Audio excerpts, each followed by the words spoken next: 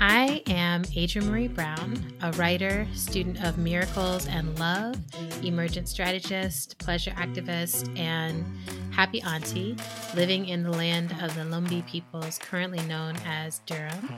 And this is How to Survive the End of the World, the podcast I usually do with Autumn, but Autumn had to go pick up a sick baby today, and so I'm doing it without her.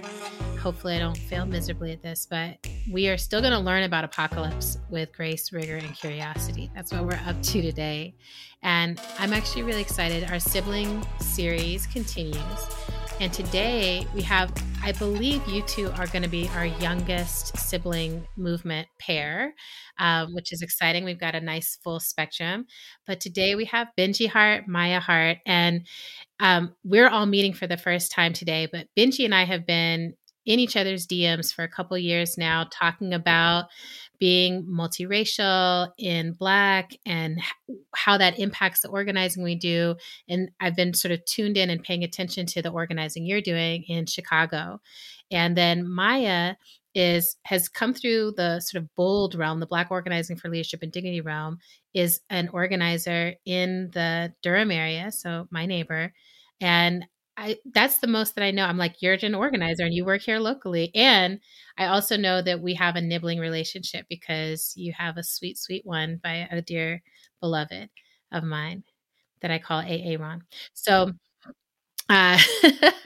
so Benji and Maya, at first I just want to welcome you to How to Survive the End of the World. Thank you so much for having us. Hi. I'm honored to be here and excited, especially to do this with Benji. We talk all of the time, but we've never actually shared many like movement related spaces before. So this is really special for us too.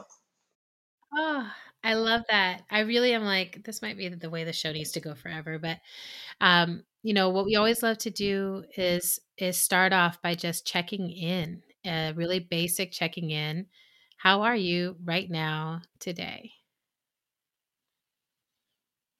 Benji, you want to start us off? Sure. Thank you so much again for having us. I'm a longtime listener, so I'm very excited to be here. My name is Benji Hart. Again, I go by they, them pronouns.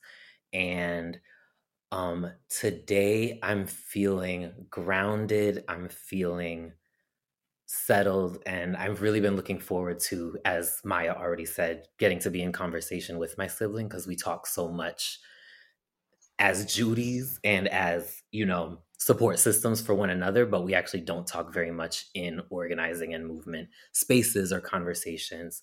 So I'm really excited to get to think through some of those things that we don't necessarily get to think through together all the time. So I'm super excited about that. And yeah, I feel like that's been my vibe, honestly, for the whole pandemic, is feeling like I'm good, I'm here, I'm settled, I'm grounded, and everything around me is terrible and terrifying. So Yes. I'm still very much there today. Yeah, that's great. What about you, Maya? Hey, y'all. I am Maya. I use any pronouns. I'm in Durham, North Carolina. Today, it's Friday. You know what? Let me just say that. It's Friday. It is. It's Friday. That is how I am showing up today. I'm having a very slow Friday, sort of a gray, relaxing, slow day, and owning that, just loving the slowness of my day. So I'm here and I'm doing well. I love that.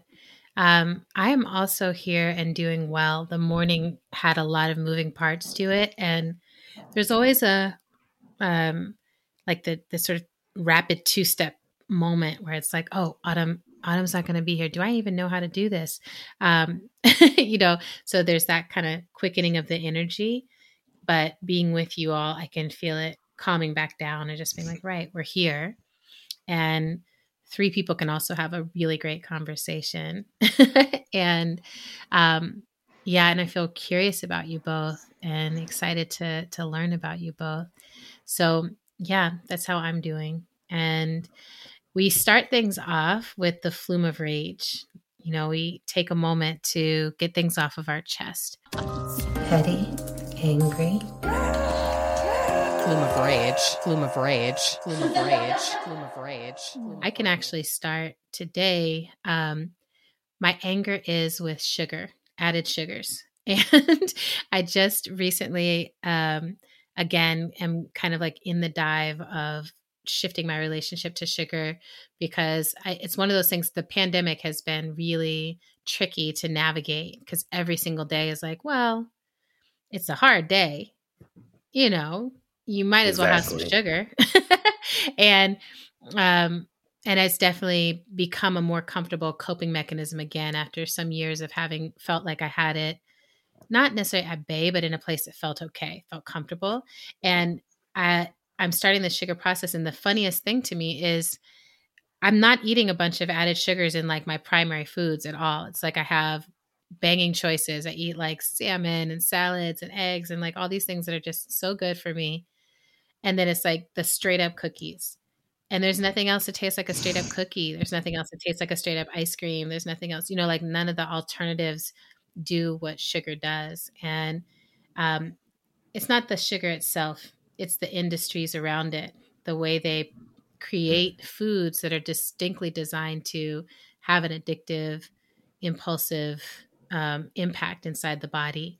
And feeling like I'm like, oh, someone who doesn't love me and doesn't really love my body is trying to exact control over my body and control over my attention and my energy and my mood.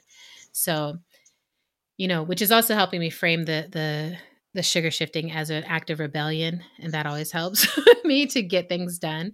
But yeah, I do feel so sad that this gift from the universe has been distorted through these acts of capitalism and colonialism to become such a drug. So that's my anger today. Mm-hmm. I was angry about something else, but you just brought up something new that now I'm actually really angry about. Yes. And that is, Benji and I talk about this all the time, but having to eat meals every day still. Yes. A year and a half. What are we, Wow. a year and a half into the pandemic? And meal prep is it actually makes me angry pretty much every day deciding how I'm going to fuel myself.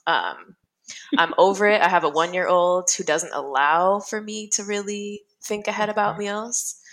I'm really, really over it. So that's my flume of rage today. That's right. I have to say, I've really gone the uniform method with food. I'm like, I eat this, and then I eat this, and then I eat this. And it's like, there's basically 3 things. And absolutely. Benji, what about for you? I'm going to switch gears slightly. Yeah, it's okay. And say, here in Chicago, it's budget season. And we have our mayor, Lori Lightfoot, who's the first Black gay mayor of the city, right. Whose proposed budget for 2022 increases spending on the Chicago Police Department by $200 million, and would make the budget go from $1.7 billion to $1.9 billion in 2022. And that budget, that $200 million increase includes $200,000 for advertising for the police department, $200,000 for propaganda for the Chicago Police Department. And as a Black queer person living in the city, it was primarily Black queer people, Black queer organizers telling people this person is lying to your face, like, do not vote for this person. Yeah. And it's primarily non-Black queer people who did. And now that she is mayor and is doing all the things that Black queer organizers warned she would do, it's primarily Black queer organizers who have the responsibility of calling attention to her record and lifting up their voices to call out the horrible, violent things she's doing, and the people who voted for her who are shielding her and not paying attention and allowing her to get away with all the awful, violent things that she's doing. So as a Black queer person living in Chicago, I just kind of feel like I'm living in a constant nightmare. And I'm just so tired of these really sacred identities that we hold being manipulated by the state and abused by the state to silence Black queer people, using Black queer politicians to silence Mm. Black queer Yeah. communities is making me rageful. Yeah. No, I mean, it's the twist up, right? It's like, it's not about what you see on the outside, and it's not about, it's like the aspects of identity. I read this quote, I think I've said it before on our podcast, but Barbara Smith recently said they ran with the identity and dropped the politics. And I keep thinking about that, where it's just like, yes, being That's a right. Black and queer doesn't mean that you have been politicized towards your own liberation or towards collective liberation. And That's right. it shows up so often in those politician spaces, because it is such an act of performance rather than like rigorous political commitment. So I'm sorry that that's happening. And let's take a deep breath in, let it out. And all of our listeners, you're always welcome to be fluming alongside, right? Fluming with us. If you have to pause and flume, all flumes go towards the right place. That energy is important to release. That's what we think. So we now get to move into the sibling basics, the sibling part. And I'm really excited to learn about y'all. So the first question we ask is, where are y'all from? So, as these things go, we're from different places, and for almost all these questions, I'm gonna be interested to hear Maya's answer, because I think it'll be interesting to hear where we align or where we think of things the same and where we don't. But I would say where we have lived has primarily followed our dad's career. Okay. Our parents met at Amherst College, which is where our dad is currently a professor. They met as freshmen there. And our mom is from a white middle class family. Our dad is from a Black, poor, and working class family. So our dad was a first generation college student when our parents met. And I was born when he was getting his PhD in Boston. And then we moved to Iowa, where he had his first professorship at the University of Iowa. So Maya was actually born in Iowa City, Iowa, wow. when I was 5 years old. And then 2 years later, Dad got a professorship at Amherst College, where he had graduated from. So we moved back to Massachusetts, to Amherst. And that's where both of us grew up. Okay. So usually when people ask, where are you from? I say Amherst, Massachusetts, because that's where I spent the majority of my childhood. Got it. Yeah, I was going to say being from Iowa City, Iowa is definitely my fun fact in a new room of people. There are Black people. There really are Black people in Iowa. There are Black people in Iowa. I was just like, so corn and Black people. So we're 5 years apart. We moved from Iowa to Amherst, Massachusetts when I was 2. So I really don't remember much about the first 2 years of my life in Iowa. So I definitely consider Amherst home. And I think to this day still consider Amherst home. I've been in North Carolina for 3 years now. And Benji, you've been in Chicago for 8? Is that right? 9? 9. Yeah. Wow. But I still refer, as much as I consider North Carolina home today, I still refer to Amherst as home. And just thinking about the origins of our family and our parents, it's actually really special that Benji ended up in Chicago and that I ended up in Durham, because my mom grew up outside of Chicago. Oh, wow. And has a sibling there today.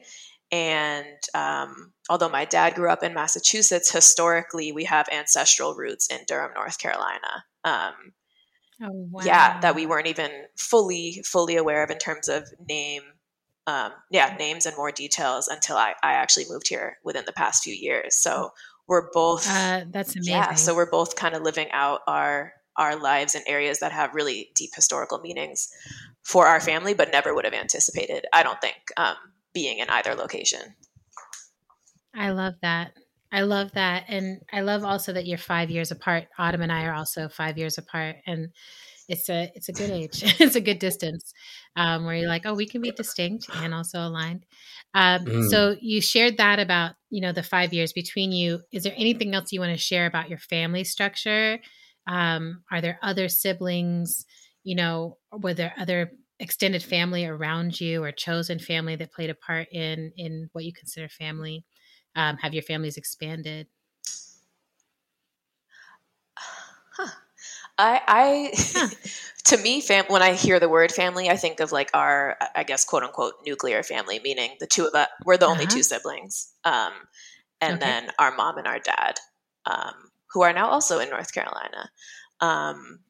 Though I think, Benji, maybe it'd be interesting for you to sort of highlight the larger differences between our mom and dad's side of the families. Yeah, I think, we have a black side of the family and a white side of the family. Mm-hmm. And I think people often have a lot of questions about that, what that's like. Whereas I think for me, the more stark differences between our family actually have to do with class rather than race.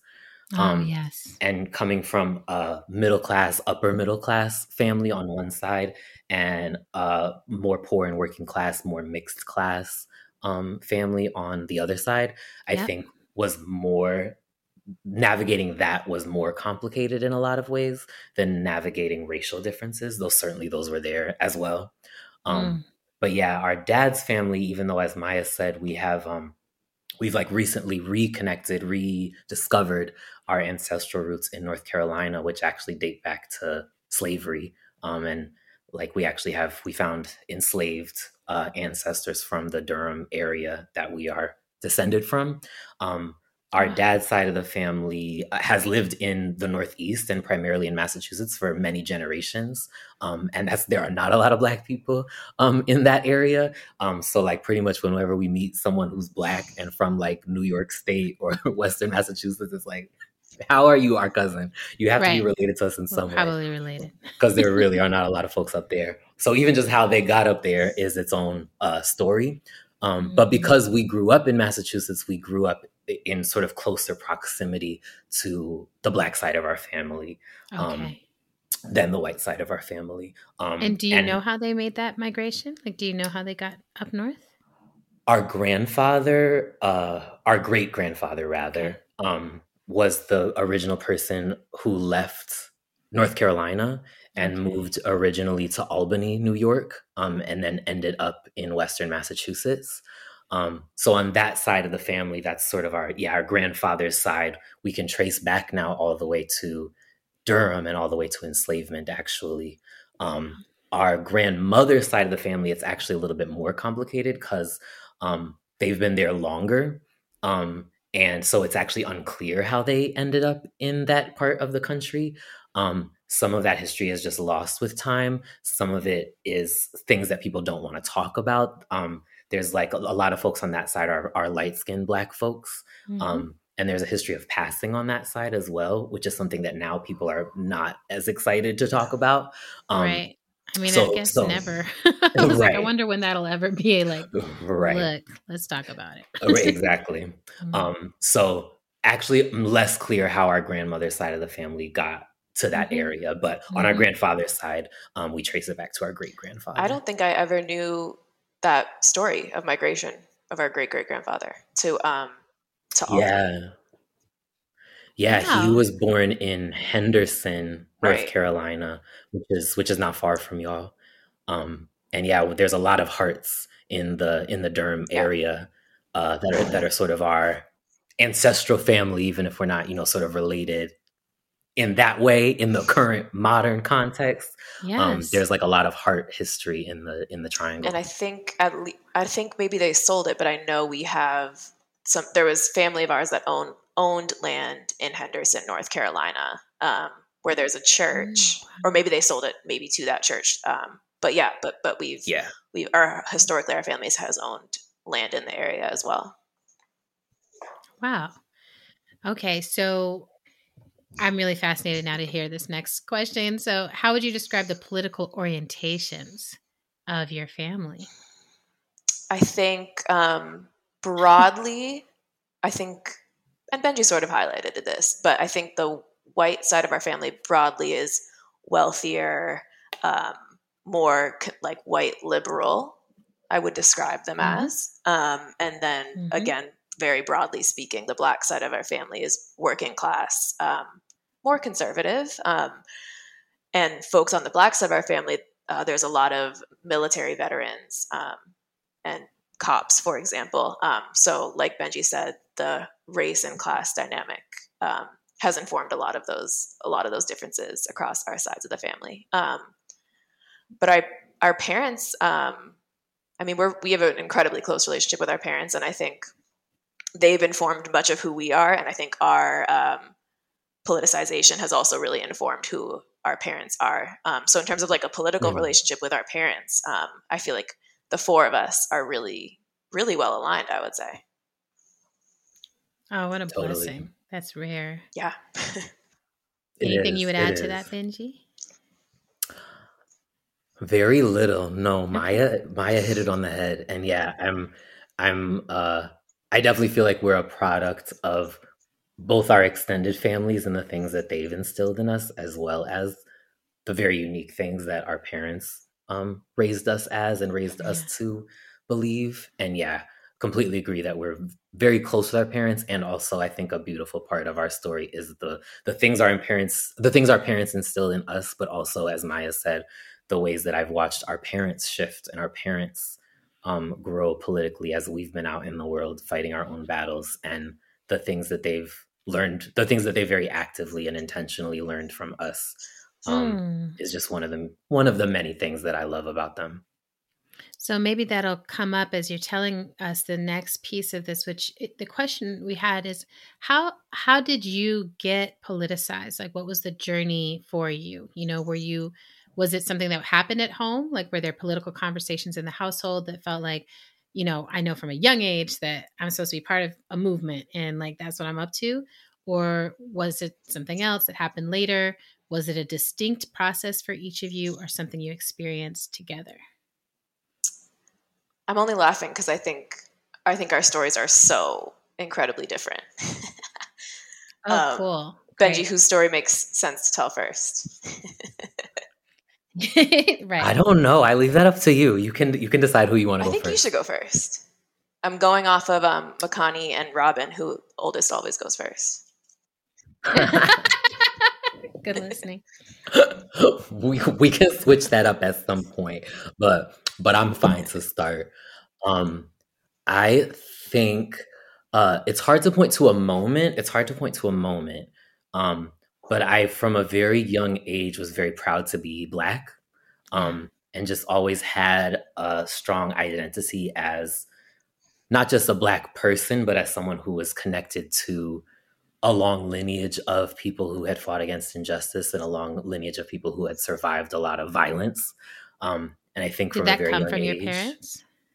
I think, yes. I think my dad, I feel like we could just talk about dad for a very long time in and of itself. I think our dad being, coming from a poor and working class background and now being a tenured professor at an elite college, he just has a story that is not like a lot of other people's story. It's not a common narrative. And I think it's also a lot of Black folks and a lot of poor and working class folks who have that narrative are often folks who very much believe in the system, like folks who have actually been able to escape poverty and been able to escape disenfranchisement and become as privileged and as like institutionally connected as our dad is. I think are very often people who are like, you know, the system worked for me, so it should work for you. Yep. And I've always really appreciated that my dad is not like that. And he's always been very cognizant about his story not being used and not being abused by other people to justify their beliefs and their values about how the systems and structures of this country work. And I think knowing that we were going to grow up in a very different environment than the one he grew up in, he was very conscious of how he raised us, and was very conscious of course, wanting us to have access to the things that he didn't have access to, but also wanting us to recognize how lucky we were, and not only to be grateful for those things, but to recognize that in a lot of ways it's luck that we got those things. It's not about, I think he was very clear with us that it's not about like deserving or hard work. It's about like, you're lucky that you get to go to high quality public schools, and you're lucky that you get to live in a house and have your own room. And like, you didn't get these things because I worked hard. You got these things in a lot of ways because I lucked out. And we shouldn't have to live in a society and in a world where you have to luck out to get access to basic things. I think that was something he was like I really appreciated, that he didn't raise us to think I worked hard and that's why you're middle class. Like that was never a narrative that we were fed growing up. And I think going off of that, knowing that we were light-skinned and not phenotypically Black in a lot of ways, certainly not in the way that he was. I think he was also very intentional and cognizant about raising us in Black environments, and making sure that we understood that not just that, again, we were Black as individuals, but that being Black came with community, and that being Black came with connection and obligation to a larger collective, and to fight against things that were wrong, and to fight against things that were unjust. That comes with being Black, I think, is something that our dad taught us from a very early age.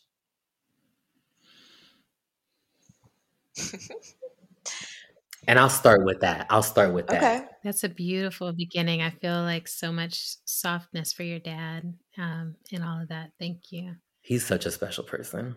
Yeah, sounds like it. Shout out to dad. That's interesting. It's interesting to hear you lay it out in that way. I think like a big part of my story is that, so I was going to bring this up later, but Benji literally came out of the womb like talking about social justice and racial justice and being an organizer, truly. And I could not have been any different. Like I did not want to hear a single conversation about being Black or about race and class and all of these things for many years, which I'm not necessarily proud of, but it's okay because I'm where I'm at. I'm where I'm at today, and I'm grateful. And it's true. Yeah, right? It's your truth. It's your story. Exactly. And so even you hearing you talk about dad that way, I'm like, oh, I wasn't really aware. Not because it wasn't true, but it just wasn't what I was thinking about or noticing about dad or mom. But I grew up playing competitive tennis from a really young age, like 8 or 9. And that really dictated my social circles and who I was around. So while Benji was doing dance and all these other after school programs that were primarily with Black people and people of color, I was traveling most weekends and practicing almost every day, which was primarily with, especially in New England, primarily with white, really rich families. Right. And so that combined with not wanting to talk about anything remotely political, really informed much of my growing up. And were you good at tennis? Like, were you like on that path to Naomi Osakaville? Not quite. I was one of the better players in the state of Massachusetts, and ultimately ended up playing tennis in college.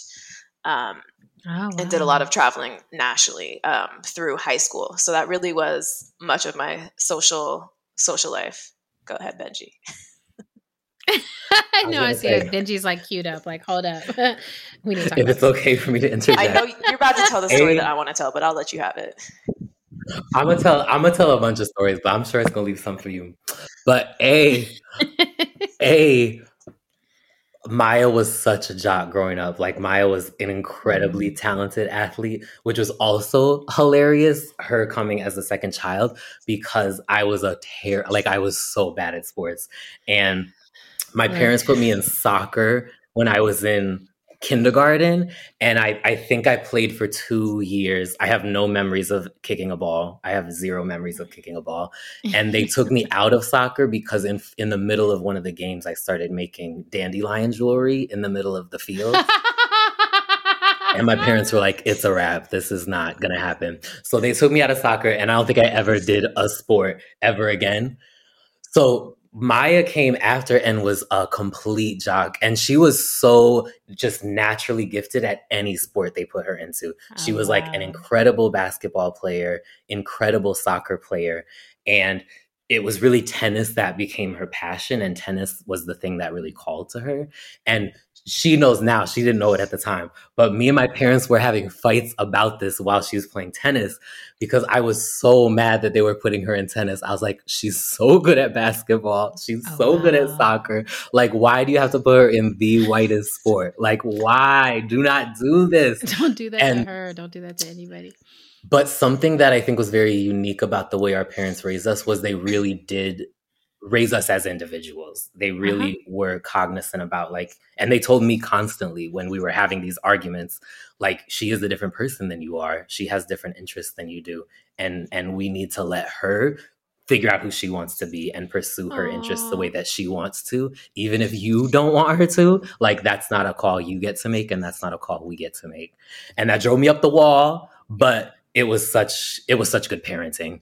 And it was, I think it really helped. I mean, Maya, I'm gonna let you tell it, but I really feel like them making those choices for you then helped you become the person you are today. Yeah, I think it at least allowed me the freedom to eventually find my way and find what mattered to me. And it wasn't yours. It happened much more quickly for you and a lot earlier on in your life. But I'm finding my way. I'm finding my way.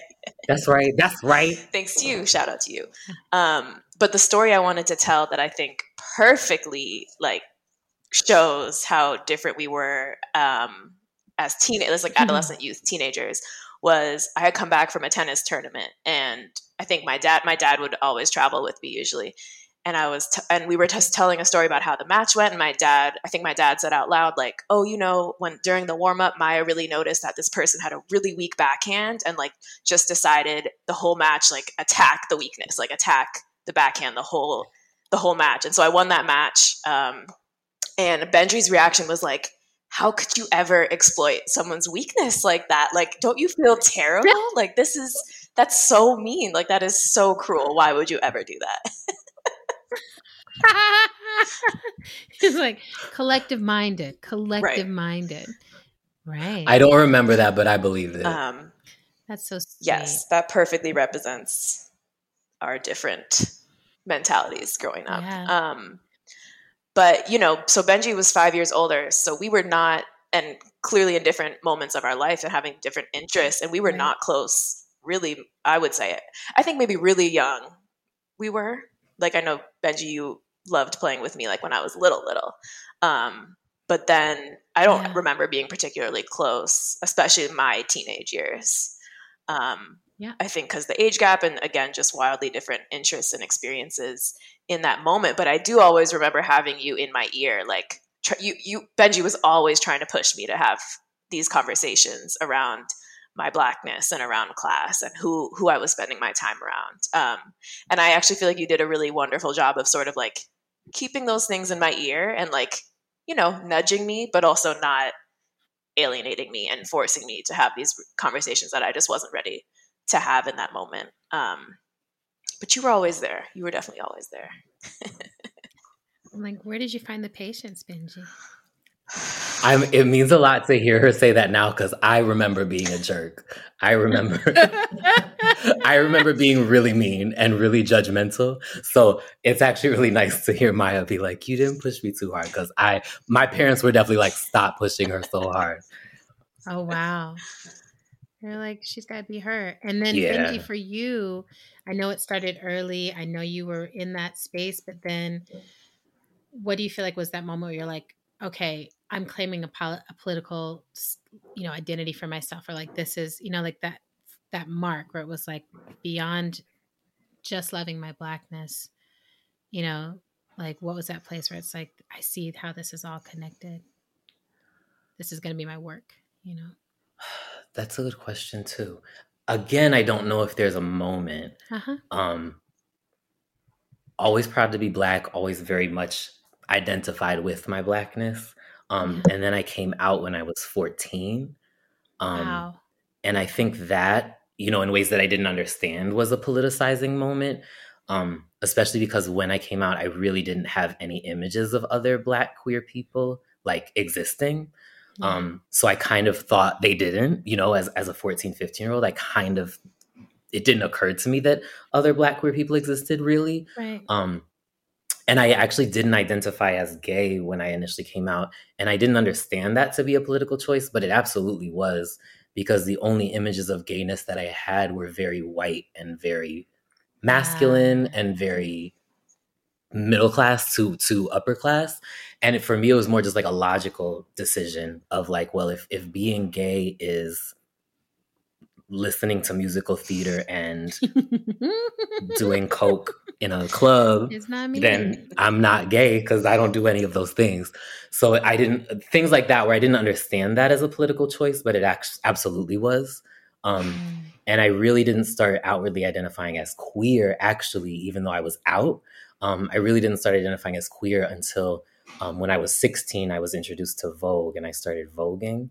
And that was really the first time that I learned that not only did other Black queer people exist, but that we had our own culture, we had our own history, we had our own spaces that we had carved out over generations.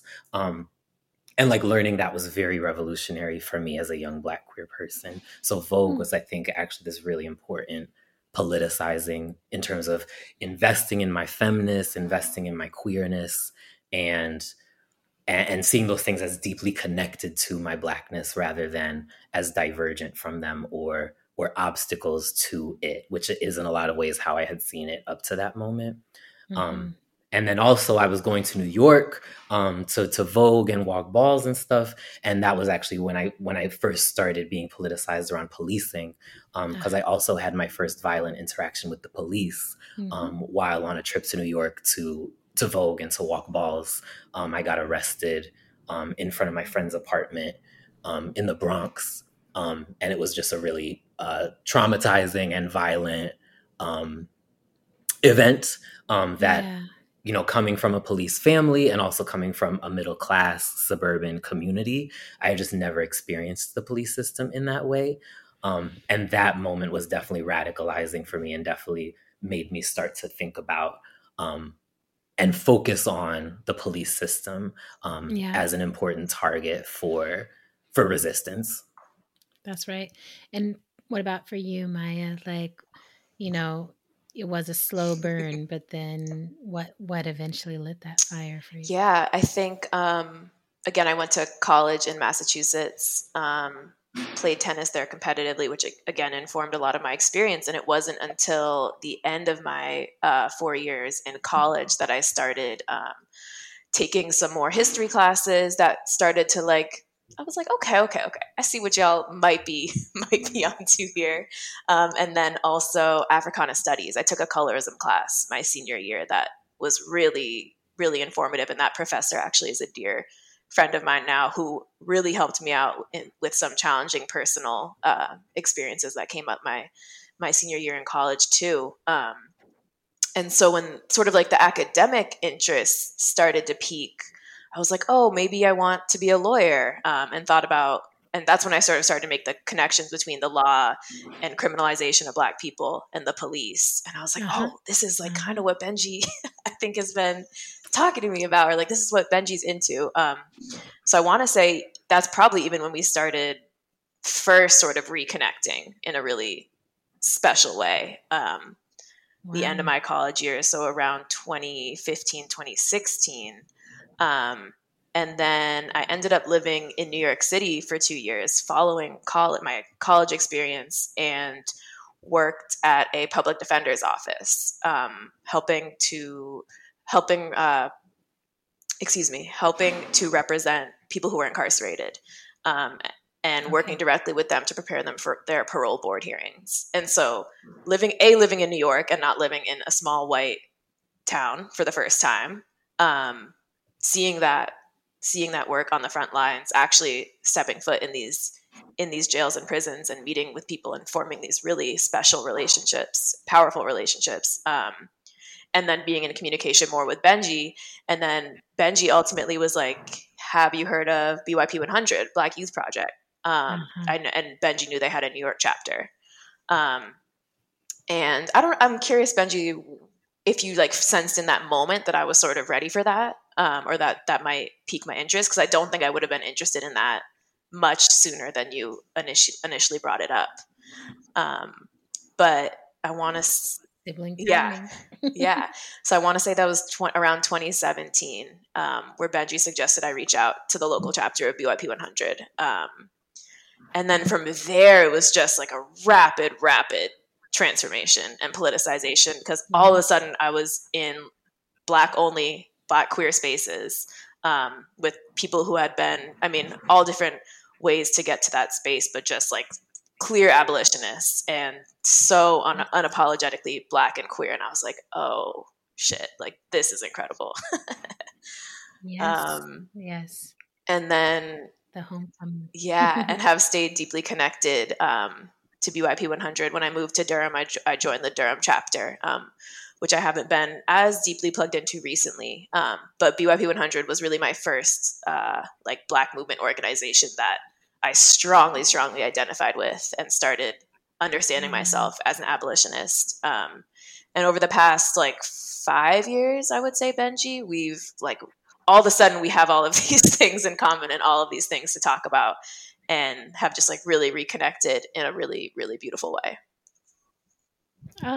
This is making me so happy. I mean, like, it makes me happy because I'm like thinking about 2017 BYP 100 and just that what an invigorating firework of an organization it was. And I just feel like it has such a solid pathway inside of it for that politicization. You know, it's just sort of like, look, we are clear, we're starting here, and you can catch up to this place, but this is where we want to be, that unapologetic Blackness, that love. That makes me so happy. And I think this is a natural flow into this next piece, because it's really bringing us current, which is what now currently feels aligned about the work that you're doing in the world. What still feels distinct or different? Yeah. So, I mean, my defining identity right now is that I'm a mom. And I gave birth to our son, June, almost exactly a year ago. He just turned 1. And happy birthday. Thank you. And I've been doing, so sort of coming from that community organizing background, I actually moved into reproductive justice organizing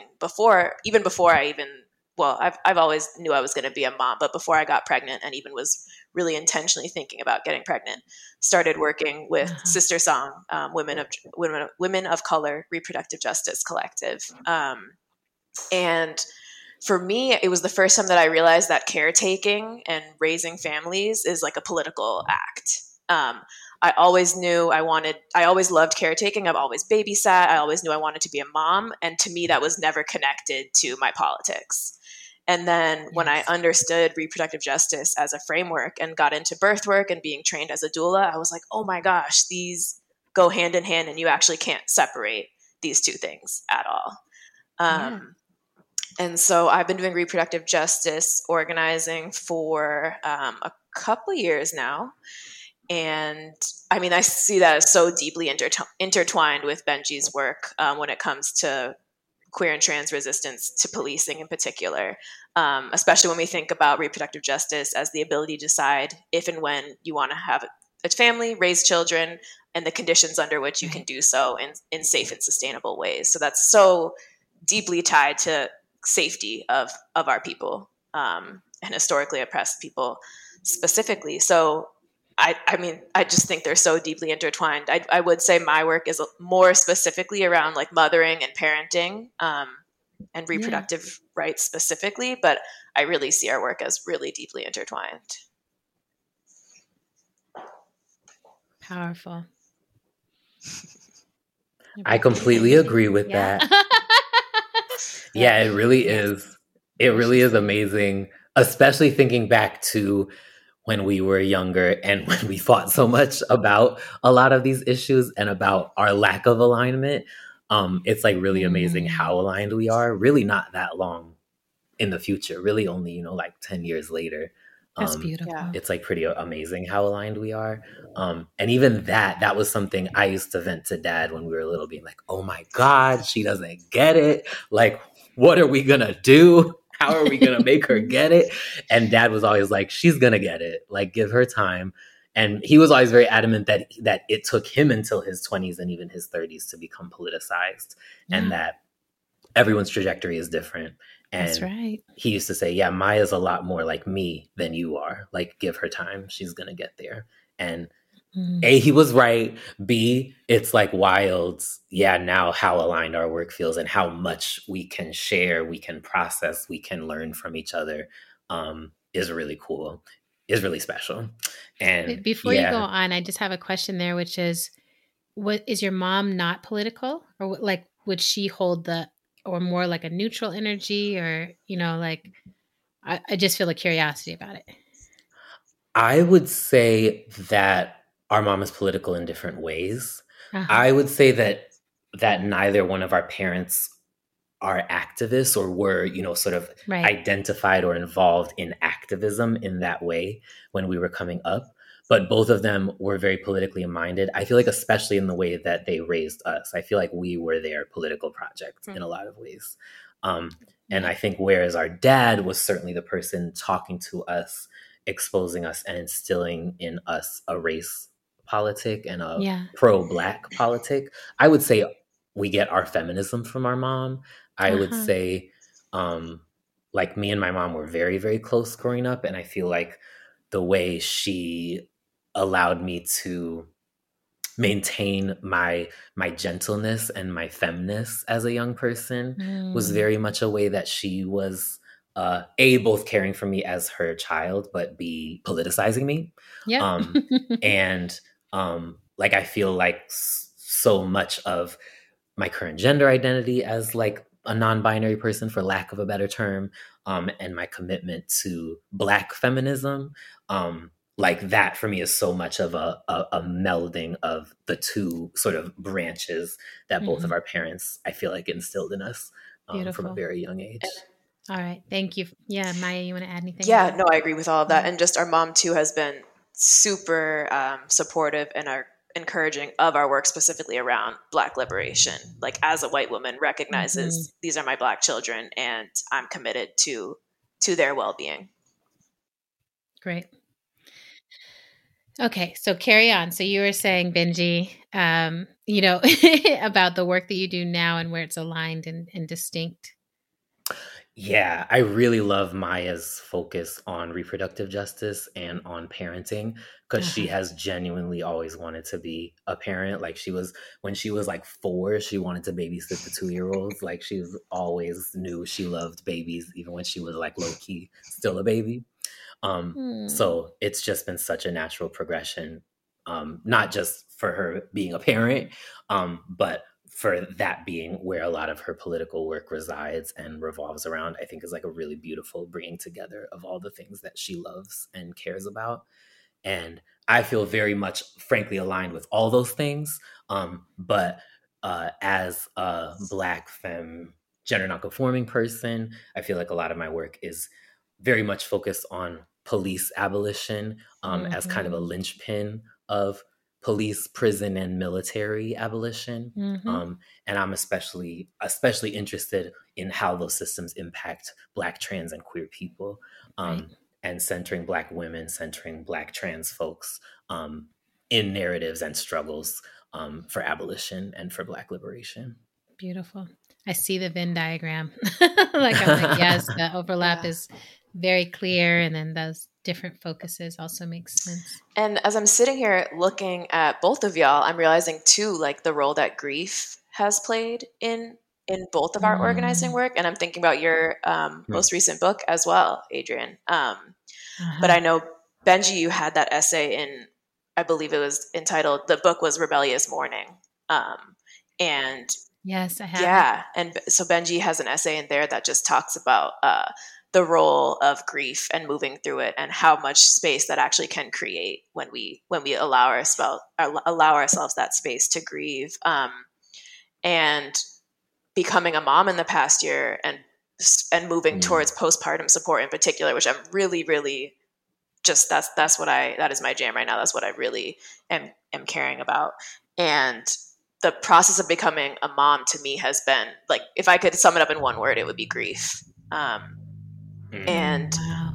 so much grief in regards to what I had to leave behind of myself and of my life and of my identity, to take on this new role that just happened in a matter of seconds, really.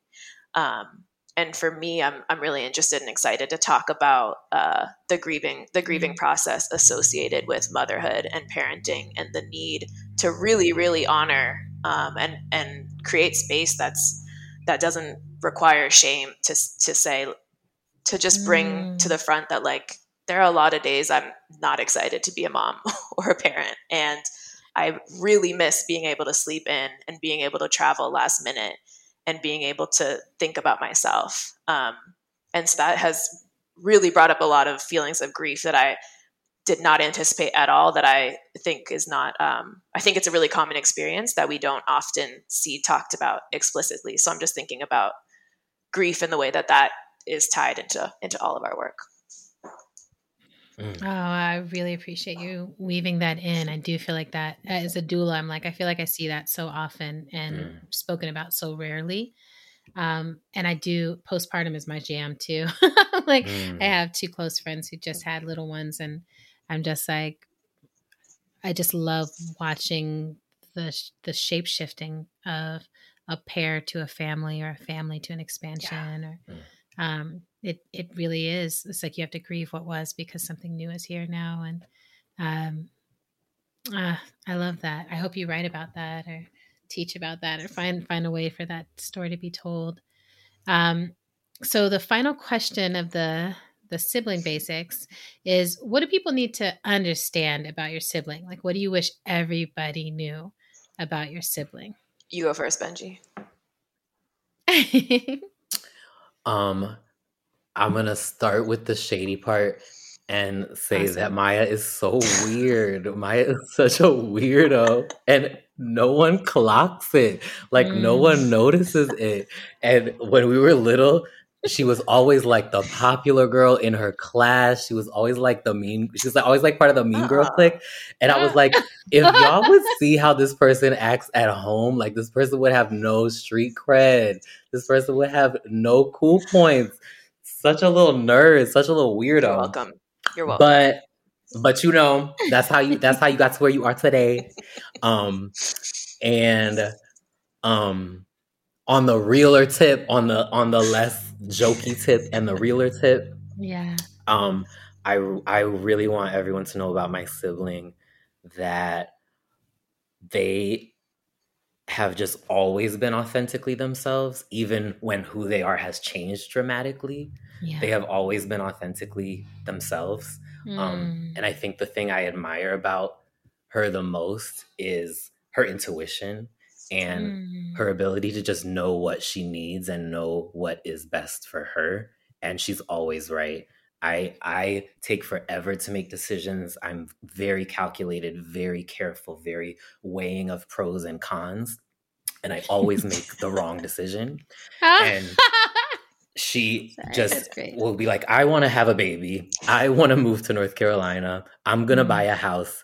And I'm always like, oh my God, those are big decisions. Are you sure you don't want to make a pros and cons list? And, and then make she just does it. And she's always right. It's always the right choice for her. And just how well she knows herself and how unafraid she is to listen to her own gut is just like one of the most special qualities that she has. I love that. And I love the swooning look on Maya's face right now. So sweet. Wait, and Benji, what's your sign? I am Gemini sun, Gemini rising, Aquarius moon. When you said that lists and choices thing, I was just like, it's Gemini or Libra? Which one is it? Beautiful. And what about you, Maya? I am a Cancer sun, deeply through and through. Leo rising, deeply through and through. Pisces moon. Ooh. Yes. Yeah, those are signs that, those are things you have to commit to. Yes, absolutely. I am good to go. Okay, Um, beautiful. So, what do people need to understand about Benji? yes, to model after Benji, to start with the shade. Benji cannot keep track of anything. We play a game when they leave our house every time in Massachusetts of what Benji left behind, and then my mom has to mail a package. I believe you lost your, was it your debit card you lost the other time you were in Durham recently? Yes, that is true. Yes. Um, Can't argue with that. it's cute though. It's endearing. Sounds like there's receipts for that one. So. And then more sincerely, I really truly admire the way that you live out your political values and identities in every aspect of your life. I think it is common that, you know, folks have these really sharp ideas in certain spaces, and then it's much harder to live those out outside of those particular spaces. And you approach all of your relationships and anything you do outside of intentional organizing spaces, I think, in a really principled, loving, caring, just truly like with the love of Black people is just seen in every way that you show up in every room. And you're really committed to having these conversations outside of your work with family, for example, that it can be really, really challenging. And I think I tend to want to avoid those things. And you're like, no, this is who I am. This is what I care about. And we have to have these conversations in all of the spaces that I show up in my life. And I really, really admire that about you. Thank you. Thanks for sharing that. And thanks for everything y'all shared. You know, this is just a beginning, right? But I love getting to hear people weave the stories. And did you learn new things? Definitely. Yeah. Absolutely. Yeah, good. So the next little segment that we do before we end is just pop cultural things that are helping you survive. We call it Top Culture, and it can really be anything. Usually when Autumn is here, it's something that's 5 to 10 years old, but it can be current. It can be very ancient. It's just whatever you are turning to. It can be music, books, television, art, memes, you know, whatever is like, this is something in the culture that is moving me right now. So I have a few. I always have a few, but what do y'all have? Yeah, I can start. So I don't know about you, Benji, but I did not grow up watching Girlfriends. And of course, when it came on Netflix recently, when I was pregnant, my partner and I binge watched all, I think, 8 seasons in a matter of weeks.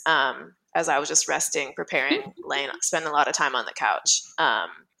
And I absolutely loved it, and am now watching it through all 8 seasons again for the second time. Nice. And it is just the perfect put the baby to sleep, pour myself a glass of wine, lay down on the couch, and watch 5 episodes of Girlfriends before bed. Perfect. Girlfriends, you can't go wrong. I love that.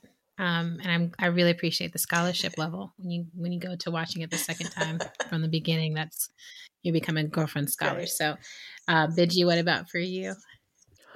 I would say we're both big Zaza fans. Zaza, for those who don't know, being the very young person who first went viral singing and dancing to Water by Schoolboy Q. Mm-hmm. We love Zaza. We're big Zaza fans. And last year she came out with a Halloween-themed song, Monsters Under My Bed. And it was just, I loved it so much. 4, 3, 2, 1. Monsters under my bed.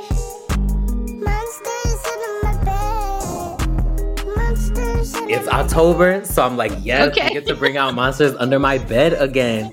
So that has definitely been on loop in my house. It's definitely been blasting in my house. The fiery Zaza. My dream is for my child June to be a feature on one of Zaza's songs. Oh wow, is it like that?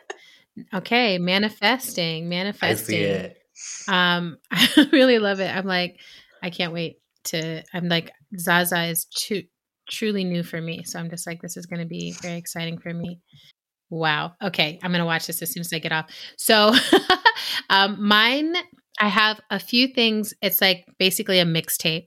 So Billie Eilish has a new album out that has some really, Billie Eilish is like mood music to me. Like it's just like a certain mood where I'm like, I'm just where I am.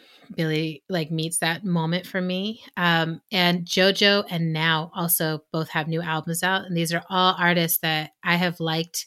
I feel like I was like, I like them before other people realize how great they are. And all of them have produced good. These are solid albums that feel like they're reflecting on this moment. Like each of them have songs that I'm like, this is pandemic music. So I feel like I'm going to be building a pandemic mixtape.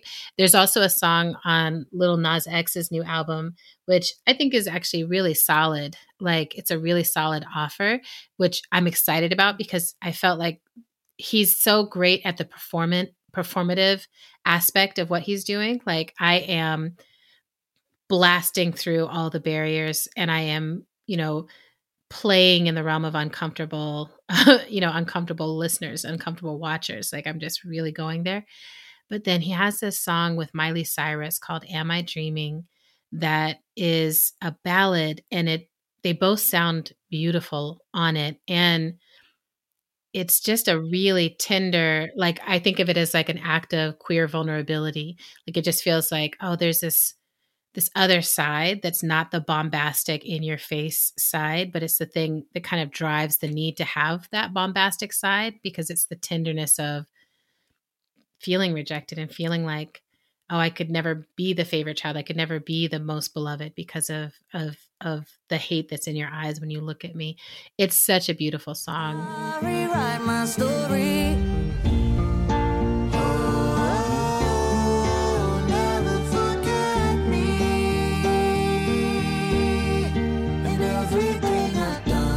And then I finally finished, and I'm also late on this, but I finally finished The Handmaid's Tale.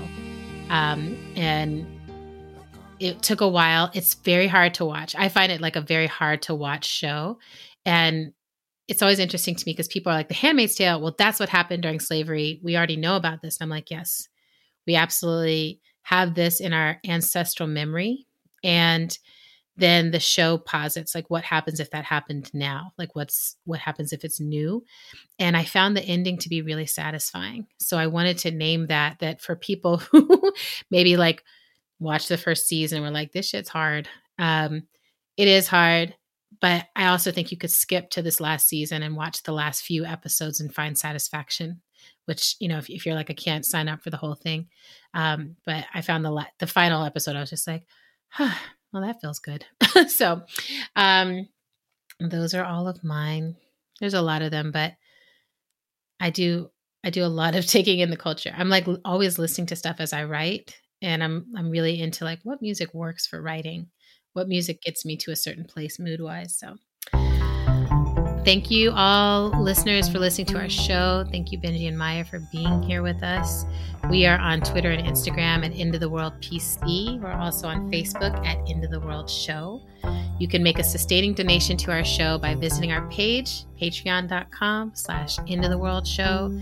We have exciting merch in development right now. So I guess that's a good motivation to become a patron because then you get, somehow it's connected when you become a patron to getting a unicorn fanny pack. So I don't quite understand how it all works because that's not, I was like, I don't do that part, but I do know it's coming. Another incredible thing you can do to help our show sustain ourselves is to write a review on Apple Podcasts if you're an iPhone person, or spread the word amongst your friends if you have an Android. How to Survive the End of the World is produced and edited by the incomparable and magical Zach Rosen, transcribed by Jess Pinkham, and the music for today's show comes from Tunde Olaniran and Mother Cyborg. See you next time. Thank you for so having much. us.